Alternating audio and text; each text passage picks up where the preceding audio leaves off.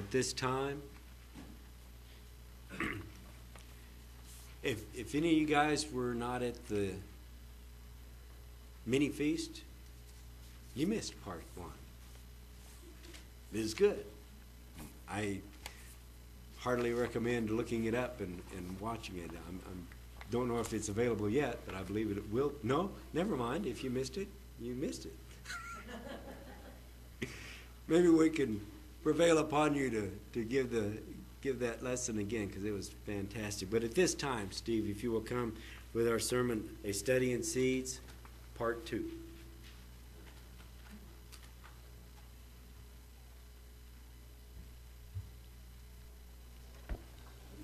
He's right.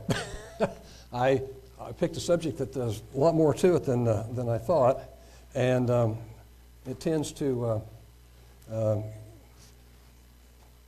be a very long message.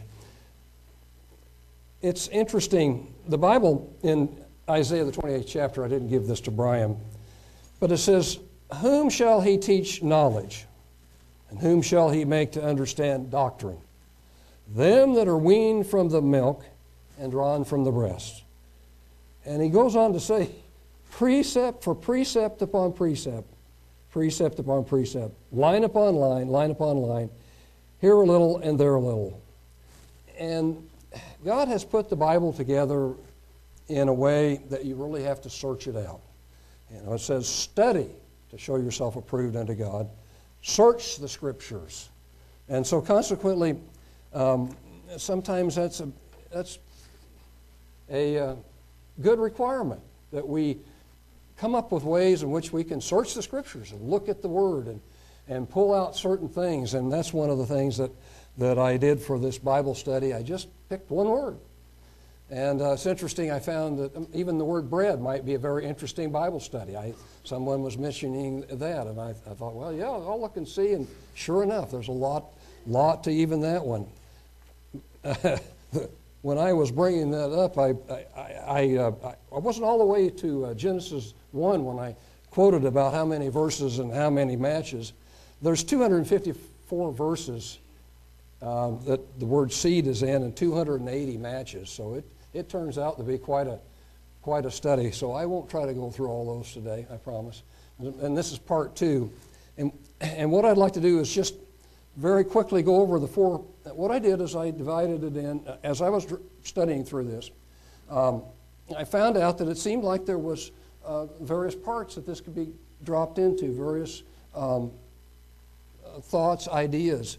And so I put it into 8 different categories. Creation versus evolution is 1. Progeny or lineage or human seed is 2. Wicked is 3. Number 4 is covenant. Number 5 would be prophetic. Number 6, royal. Number 7 was parable. And number 8 was spiritual. And it's interesting. The very first one just ruins evolution. Evolution can't stand against God's creation. The more that you read their scientific explanations, the more you realize they just don't have an explanation for the diversity, for the complexity, for the beauty, and for all that God has created. And the fact that seeds, if they're not hybrid, not GMOs, but heirloom type, what we call them, heirloom seeds, those original seeds that God created. In the beginning, when He created the earth, and He set them on the earth, you find that they produce time after time after their own kind. You can grow a tomato plant, and what happens? That seed then grows into the same plant, and then you get the seeds you can take and you can plant it the next year, and you get the same plant and you get the same seeds from that, and continue on and on. And those things are something that God has created that we can look at. And it is a tremendous blessing to be able to understand that, to understand the creation. in Hebrews, and it's my favorite, one of my favorite ones, Hebrews 11:6. If you have to believe that God is. You have to believe that God is. In other words, you have to start from the beginning. You have to say, God is a creator. He has created. So you have to prove that God created. So you start from this foundation, and then he says, and you also have to believe that he is a rewarder of them who diligently seek him. He rewards those who study his word, who pray to him, who live this way to the best, as God teaches them and trains them. So those are things that we understand and live by in this way of life. So the first one was creation versus evolution. If you look at those, you see that there is perfection, there is diversity, there is, and the seeds are a part of that. The second one was progeny or lineage. God, by far, is the greatest one to keep the lineage of all nations, of all peoples.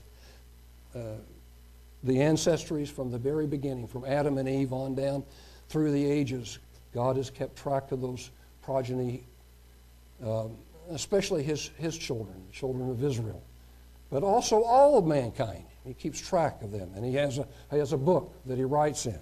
There's a book of remembrance. He writes in that, and he keeps track of that. And you can go through and you can look, and that reference, especially in the King James, on that seed, on that lineage, all the way from Adam and Eve, after the God kind. He created us. He created us with that in mind, that we would be in his kingdom.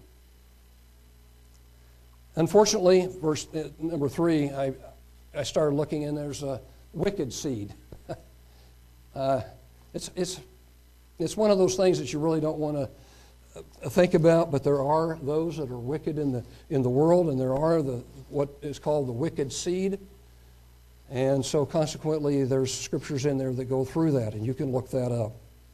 And number 4 is the covenant seed, Abraham, Isaac, Jacob, 12 sons, all the way down. And as I said, we don't know. We really don't know whether we're part of that God is calling his Israelitish people out of the world.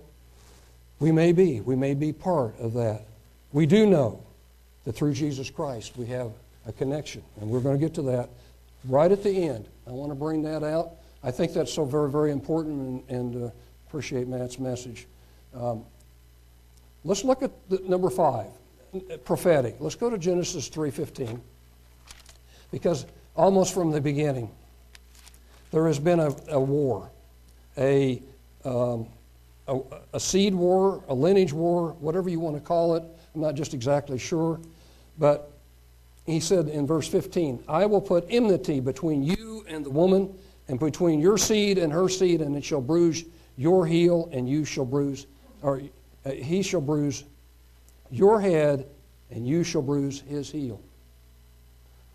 This is prophetic about that lineage of down through,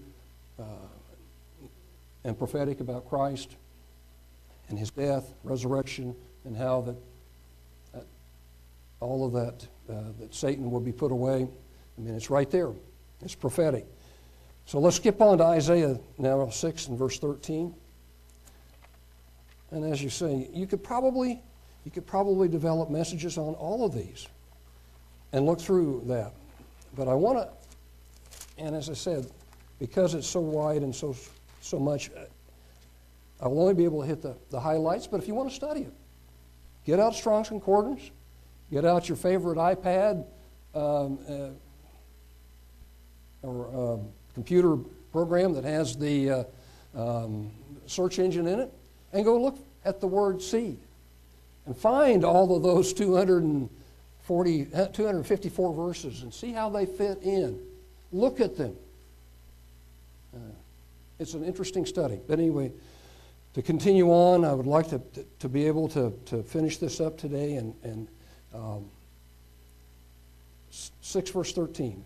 Isaiah 6 verse 13. But yet, in it shall be a tenth. Actually, I really probably ought to pick up verse 11. Then said I, Lord, how long? And he said, answered, until the cities be wasted without inhabitant, and the houses without man, and the land be utterly desolate. And the Lord have moved men far away, and there be a great forsaking in the midst of the land. But yet, in it shall a tenth, and it shall return, and shall be eaten as a teil tree, and an oak, whose substance is in them. When they cast their leaves, so the holy seed shall be substance thereof. Another one of those that you might be able to take and study and look into and in depth go through, think about, meditate, see if there's connecting scriptures to that. These are thoughts, these are ideas, bringing them out. Isaiah 17, beginning of verse 9. In that day shall his strong cities be a forsaken bough, an uttermost branch, which they left because of the children of Israel. And there shall be desolation, because you have forgotten the God of your salvation, and have not been mindful of the rock of your strength. Therefore shall you plant pleasant plants, and shall set it with strange slips. And in the day shall you make your plant to grow, and in the morning shall you make your seed to flourish. But the harvest shall be a heap, and the day of grief, and of desolate sorrow, or desperate sorrow. Woe to the multitude of many people which make noise like the noise of the seas, to the rushing of nations that make a rushing like the rushing of mighty waters. And see, you could take that and look at those different things. So let's go to Isaiah, the 44th chapter. Remember that we're studying just the word seed, and it's interesting, like any Bible study, as you see something, it grabs your attention, it grabs your thoughts, and you begin to then, hey, I think I can study this, I can go here or I can go there, and I can look that particular thing up, and your thoughts are moved in that area. Yet now hear, O Jacob, my servant, and Israel, whom I have chosen. Thus says the Lord that made you and formed you from the womb, which will help you. Fear not, O Jacob, my servant, and you, Jeshurun, whom I have chosen, for I will pour water upon him that is thirsty, and floods upon the dry ground, and I will pour my spirit upon your seed, and my blessing upon your offering. I will pour my spirit upon your seed. Now look at the covenant promise there. Isaiah 53 and verse 10. Some of these are just a single verse with the word seed in it. Some of them are multiple verses that kind of give you a little idea. Yet it pleased the Lord to bruise him. Isaiah 53, the one that we read on Passover about Christ. It's interesting what it says here. Yet it pleased the Lord to bruise him. He has put him to grief. When you shall make his soul an offering for sin, he shall see his seed. He shall prolong his days, and the pleasure of the Lord shall prosper in his hand. As far as we know, Christ was never married, did not have any seed. But there's an interesting scripture in the Bible that we'll get to towards the end here that'll explain all of that. And I think Christ looks forward to that day, that tremendous day when we're in that kingdom and we're a part of what he has created. Verse 20, chapter 59. And the Redeemer shall come to Zion, to them that turn from the transgression in Jacob, says the Lord. As for me, this is my covenant with them, says the Lord. My spirit that is upon you, and my words which I have put in your mouth, shall not depart out of your mouth, nor out of the mouth of your seed, nor out of the mouth of your seed's seed, says the Lord, from hereafter, forever and ever. Prophetic look into the kingdom of God. When God's word will be everywhere, and the children, our children, and the children's children will know the word of God. And they will understand the word of God.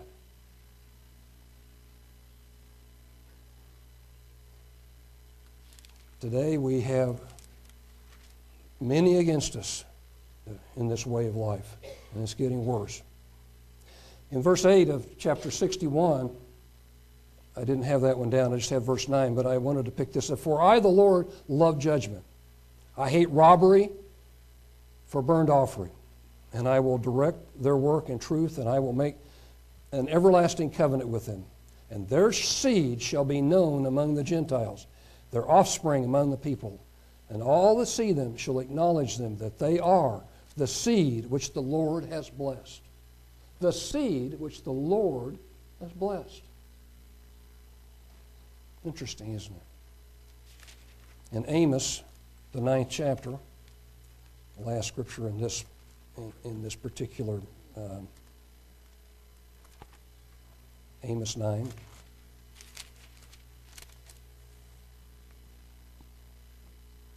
Beginning of verse 13. Behold, the days come, said the Lord, that the plowman shall overtake the reaper, and the treader of the grapes him that sows seed. And the mountains shall drop sweet wine, and all the hills shall melt.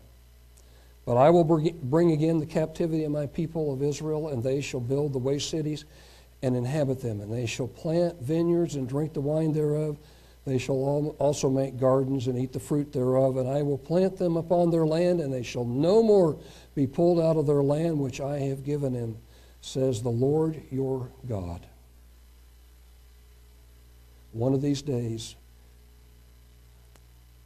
after Christ has to come back and bring the kingdom of God to this earth, because man will about destroy himself off of this face of this earth, there will be a change, a great change, a tremendous change that will come. And the land will produce tremendous amount of production, of seeds and wine and all of the finery. And there will be so much that they won't be able to keep up with it, because God will bless the earth. And He'll bless those on the earth. And He'll bless His children on the earth. I look forward to that day. I hope you do too. Category number 6 is royal. The royal seed. Let's go back to Psalm now. Let's go back to Psalm.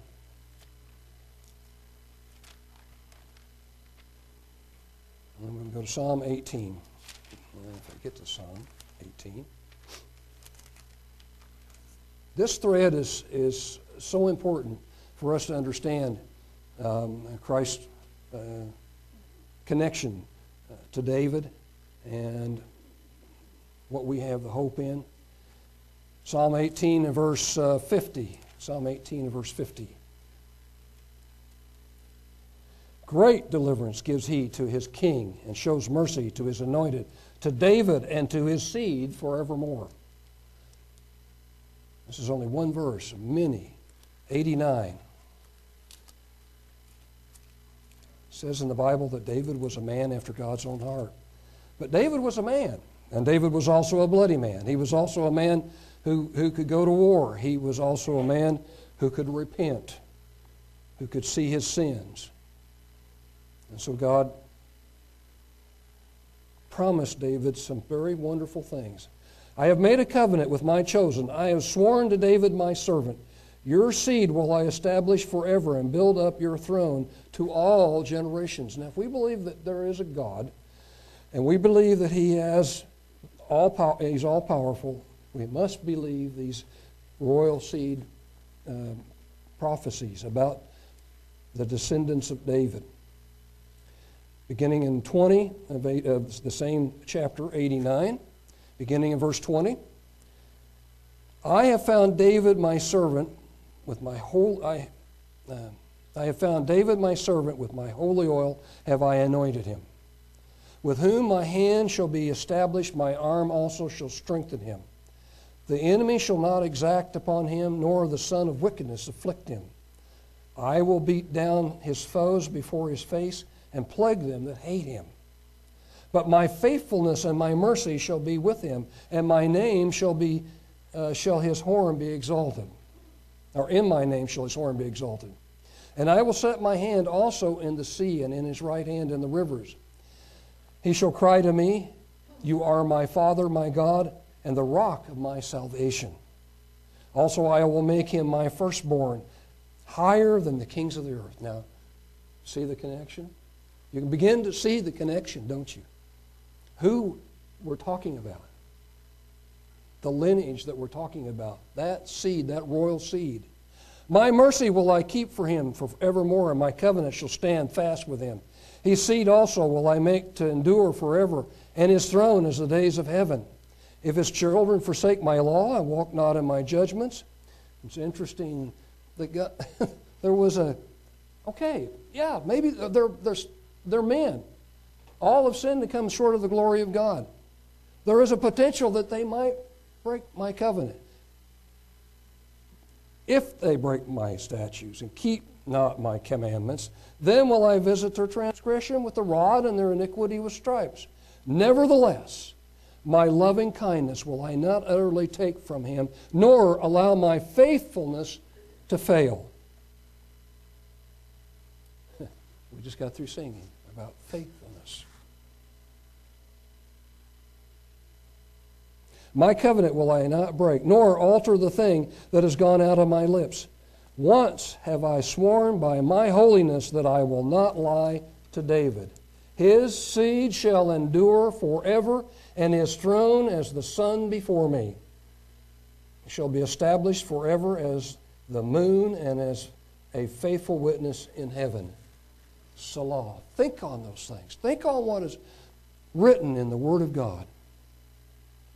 I had Dan 1:3 here because when the Babylonians took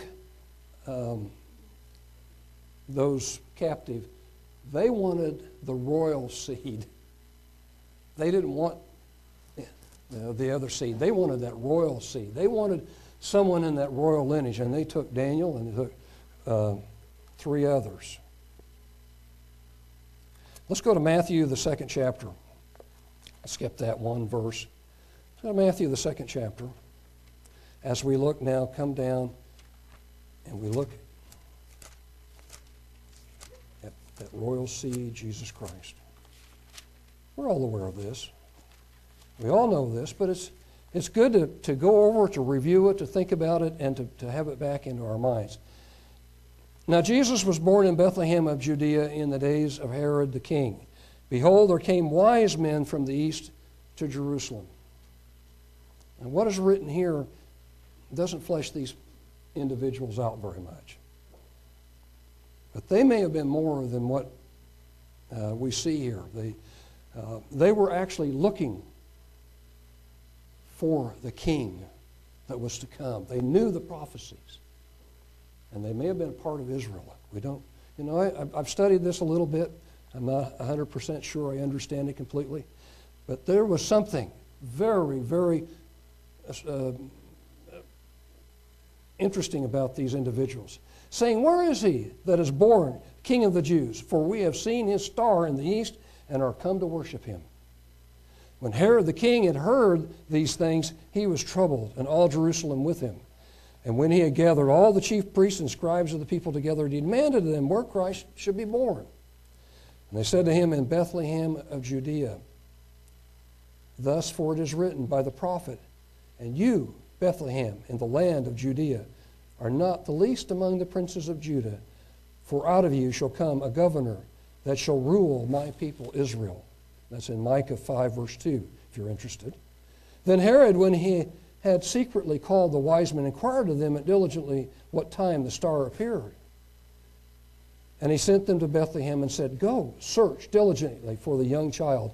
And when they have found him, bring me word again, that I may come and worship him also.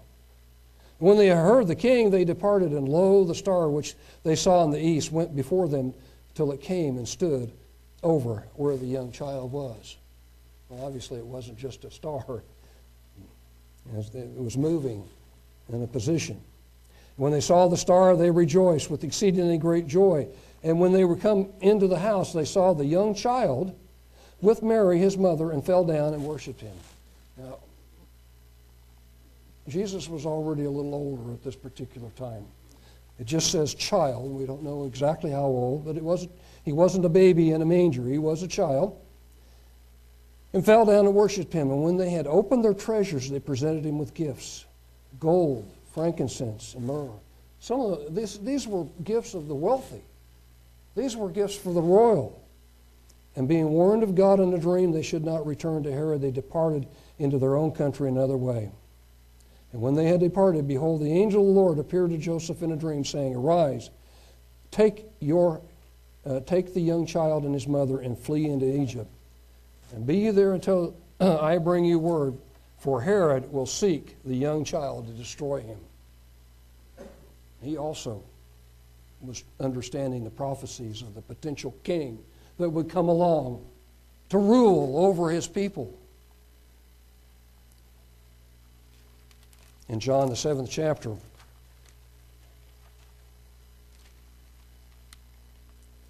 John 7, and just one verse here, I think, is all I have.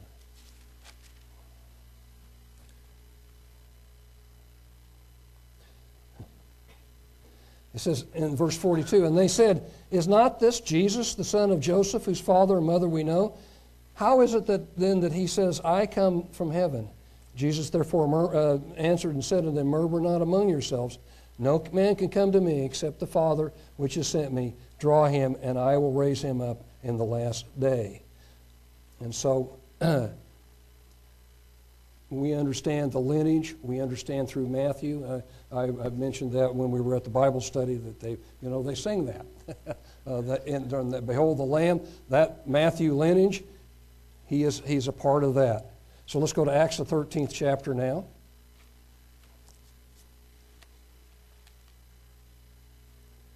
Acts 13.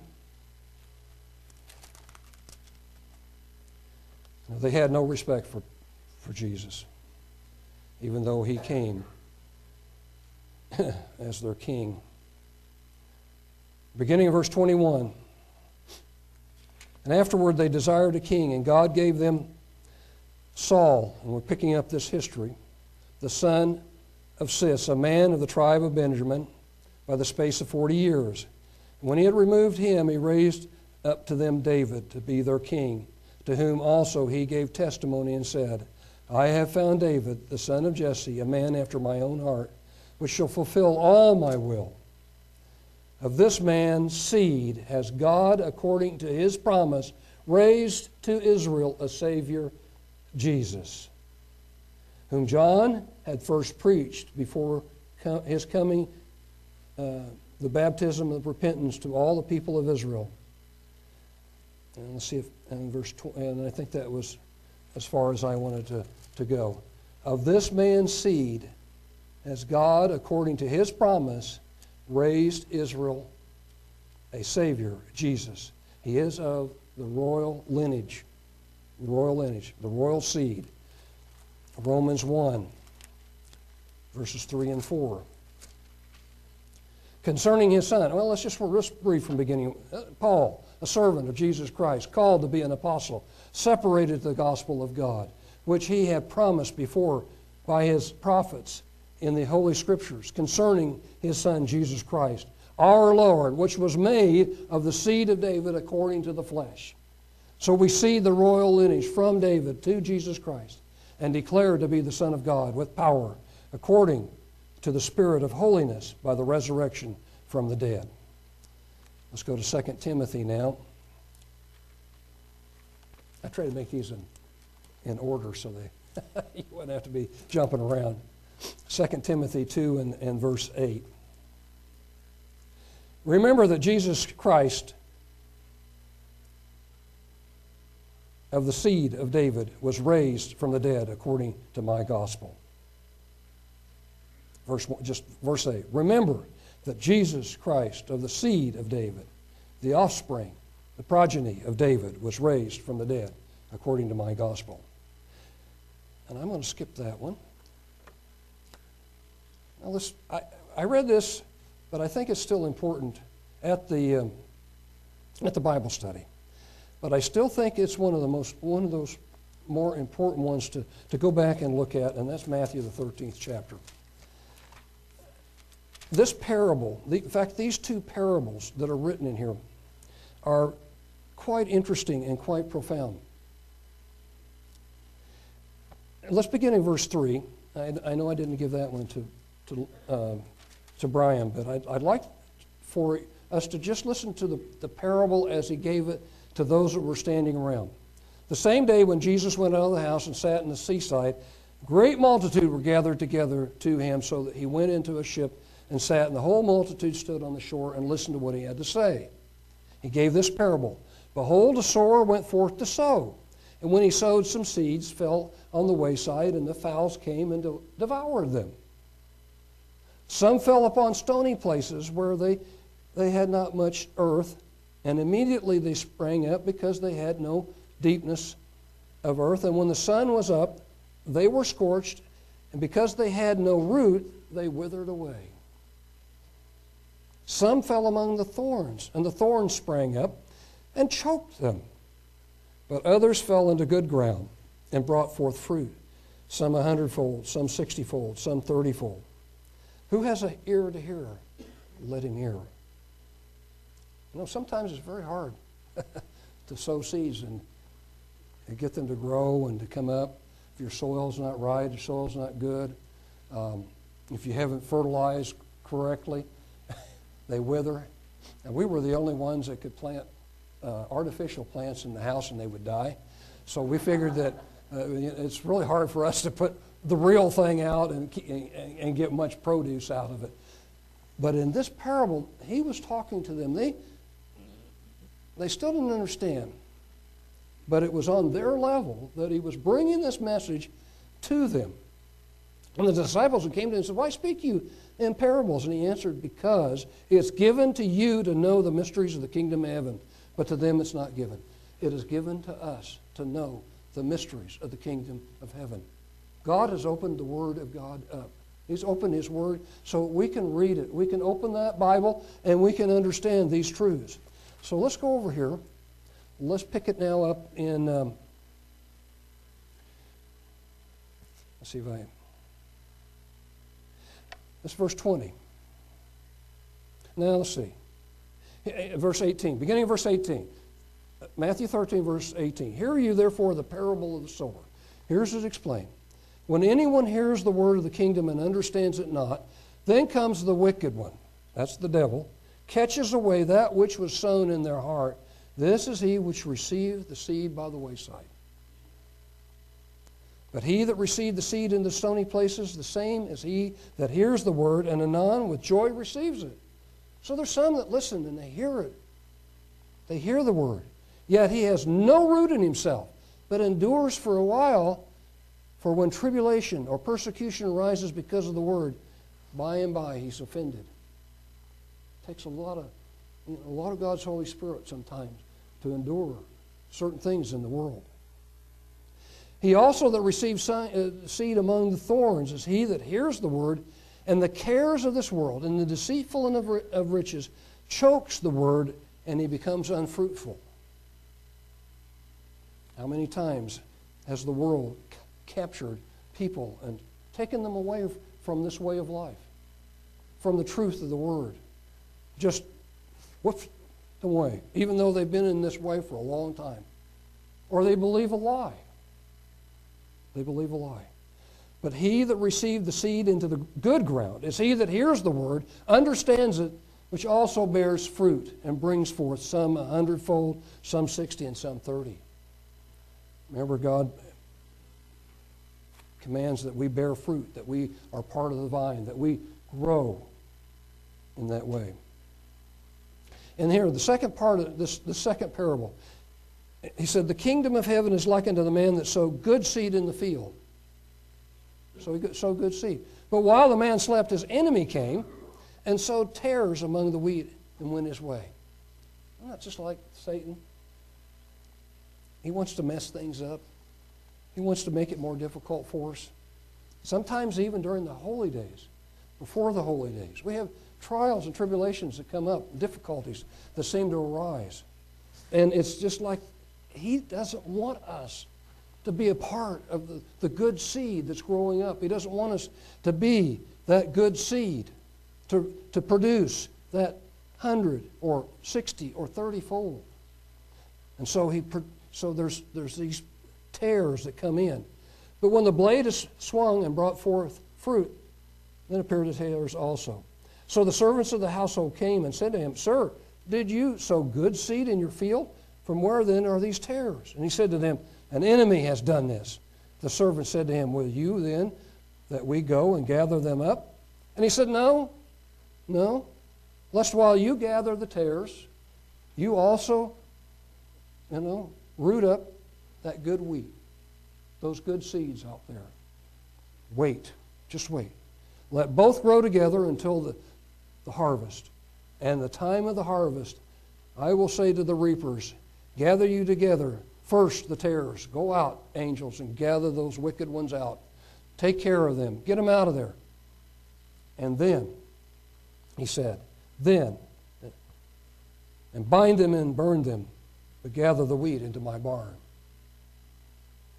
I guess there is going to come a time of judgment. The final one, I still have a few minutes here, is the spiritual seeds. And some of this maybe not quite as evident, but I still think that it has relevance in this particular message. One of my favorite chapters, 1 Corinthians 15. It's interesting that Paul, trying to explain the resurrection, uses something so interesting, and that is the seed, and how that seed has to die before it can make a new plant. In verse 35 it says, let's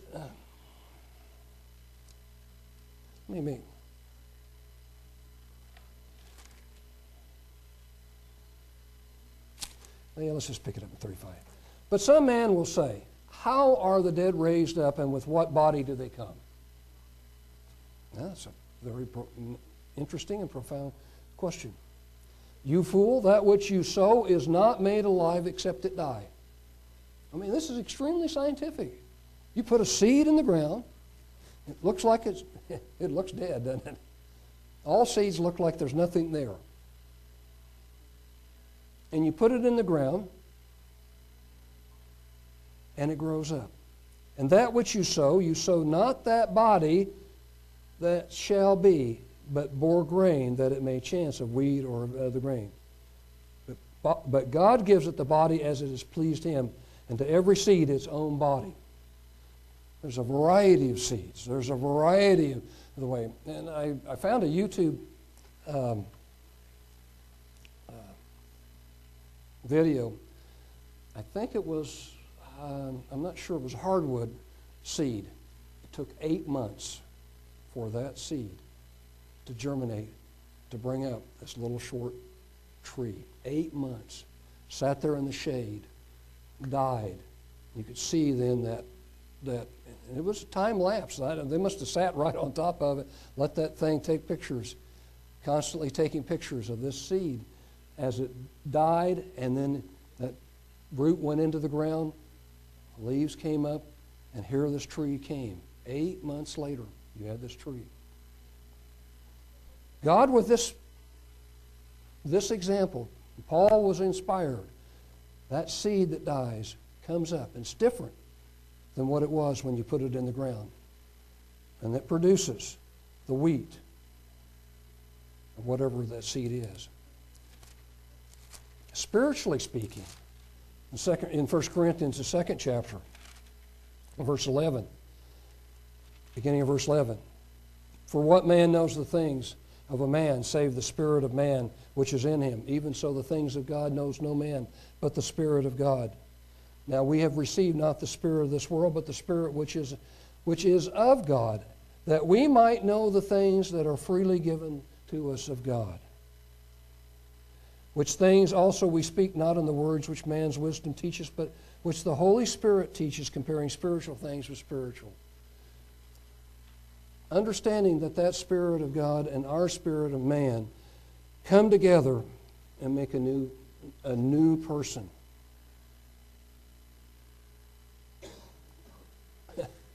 We have to be buried. We have to die. That's baptism. We have to die. And then we come up. It's all kind of tied together, isn't it? He's showing us that those are kind of tied together. We die in baptism as Christ died. And we are raised a new person, a new creature, a new creation. 2 Corinthians, the 5th chapter, says this. Paul says, beginning in verse 17, "Therefore, if any man be in Christ, he is a new creature, a new creation. Old things are passed away. Behold, all things have become new. And all things are of God, who has reconciled us to himself by Jesus Christ, and has given to us the ministry of reconciliation." Colossians 3, verse 10. I don't want to miss this here.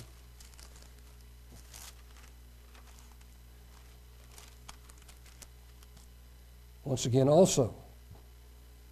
"And have put on the new man, which is renewed in knowledge after the image of him that created him, where there is neither Greek nor Jew, circumcision nor uncircumcision, barbarian, Scythian, bond or free, but Christ is all in all.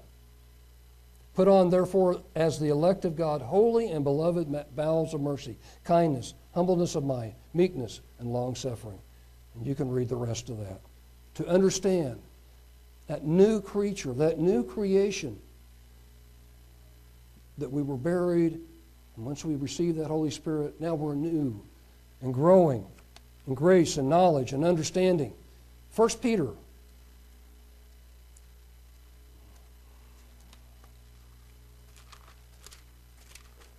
I know it's in there somewhere. There it is. Beginning in verse, chapter 1, and beginning in verse 23. "Being born again, not of corruptible seed, but of incorruptible by the word of God, which lives and abides forever.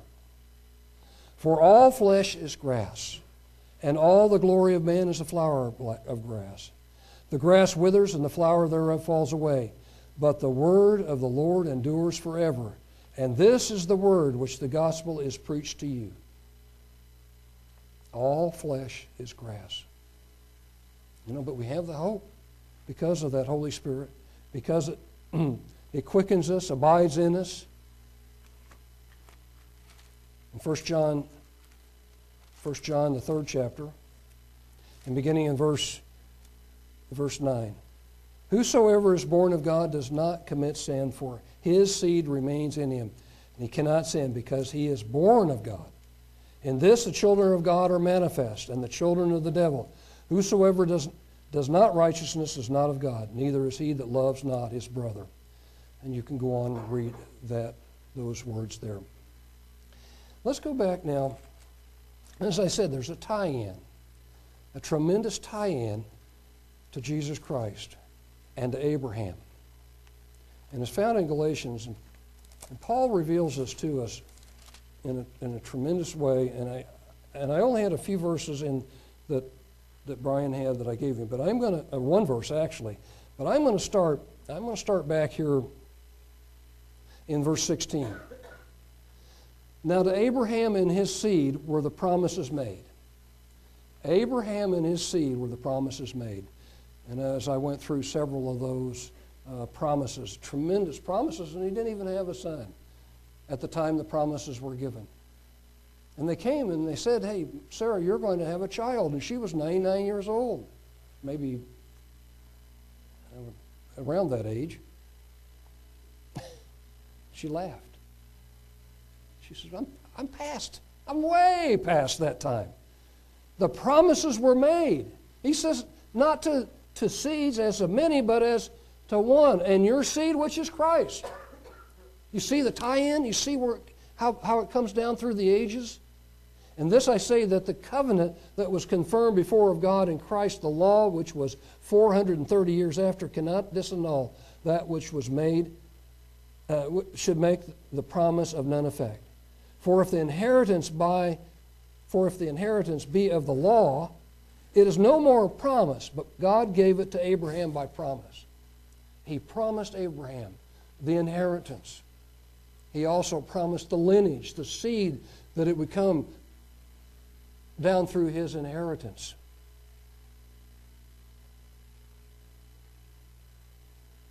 Wherefore then serves the law? It was added because of transgressions, till the seed should come to whom the promise was made.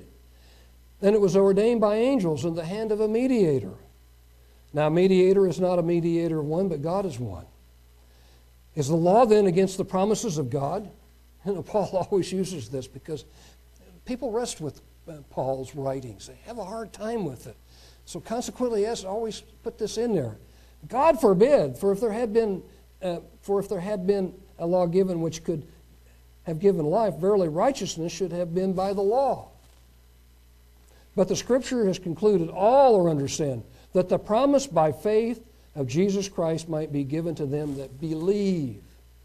Remember, the Israelites were chided because of their unbelief. They wouldn't go into the kingdom because they didn't believe. And yet those promises were there. Tremendous promises. But before faith come, we were kept under the law, shut up to the faith, which should afterwards be revealed. Wherefore the law was our schoolmaster to bring us to Christ, that we might be justified by faith. But after that faith has come, we are no longer under a schoolmaster, for you are all the children of God by faith in Christ Jesus. And that's because we have the Spirit of God in us. For as many of you as have been baptized into Christ have put on Christ. See how this works together?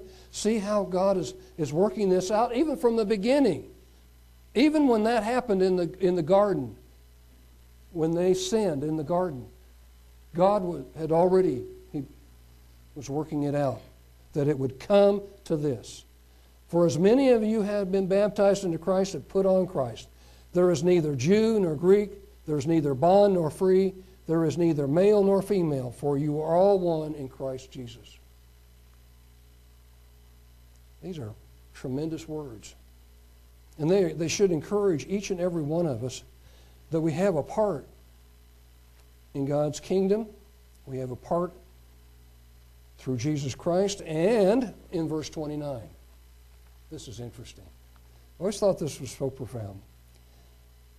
And now we have a tie-in. If you be Christ, then you are Abraham's seed and heirs according to all of those promises. Now you are heirs. And it's even greater than that, because He's going to use us in His kingdom. And not only going to be heirs, but we're going to be kings and priests in that kingdom. Or as Lawrence likes to say, maybe a kingdom of priests. And that may be true. You know, they had a lot of responsibility, the priests did. But tying it in, all the way back, and tying that in to Jesus Christ and Abraham, and we're a part of that, and we're heirs according to that promise, that is so tremendous. Well, brethren, that's my study on the seeds. So, I want you to maybe pick it up and do a little bit more and add some more, maybe some more parts to it. Or pick another one up and add some to it.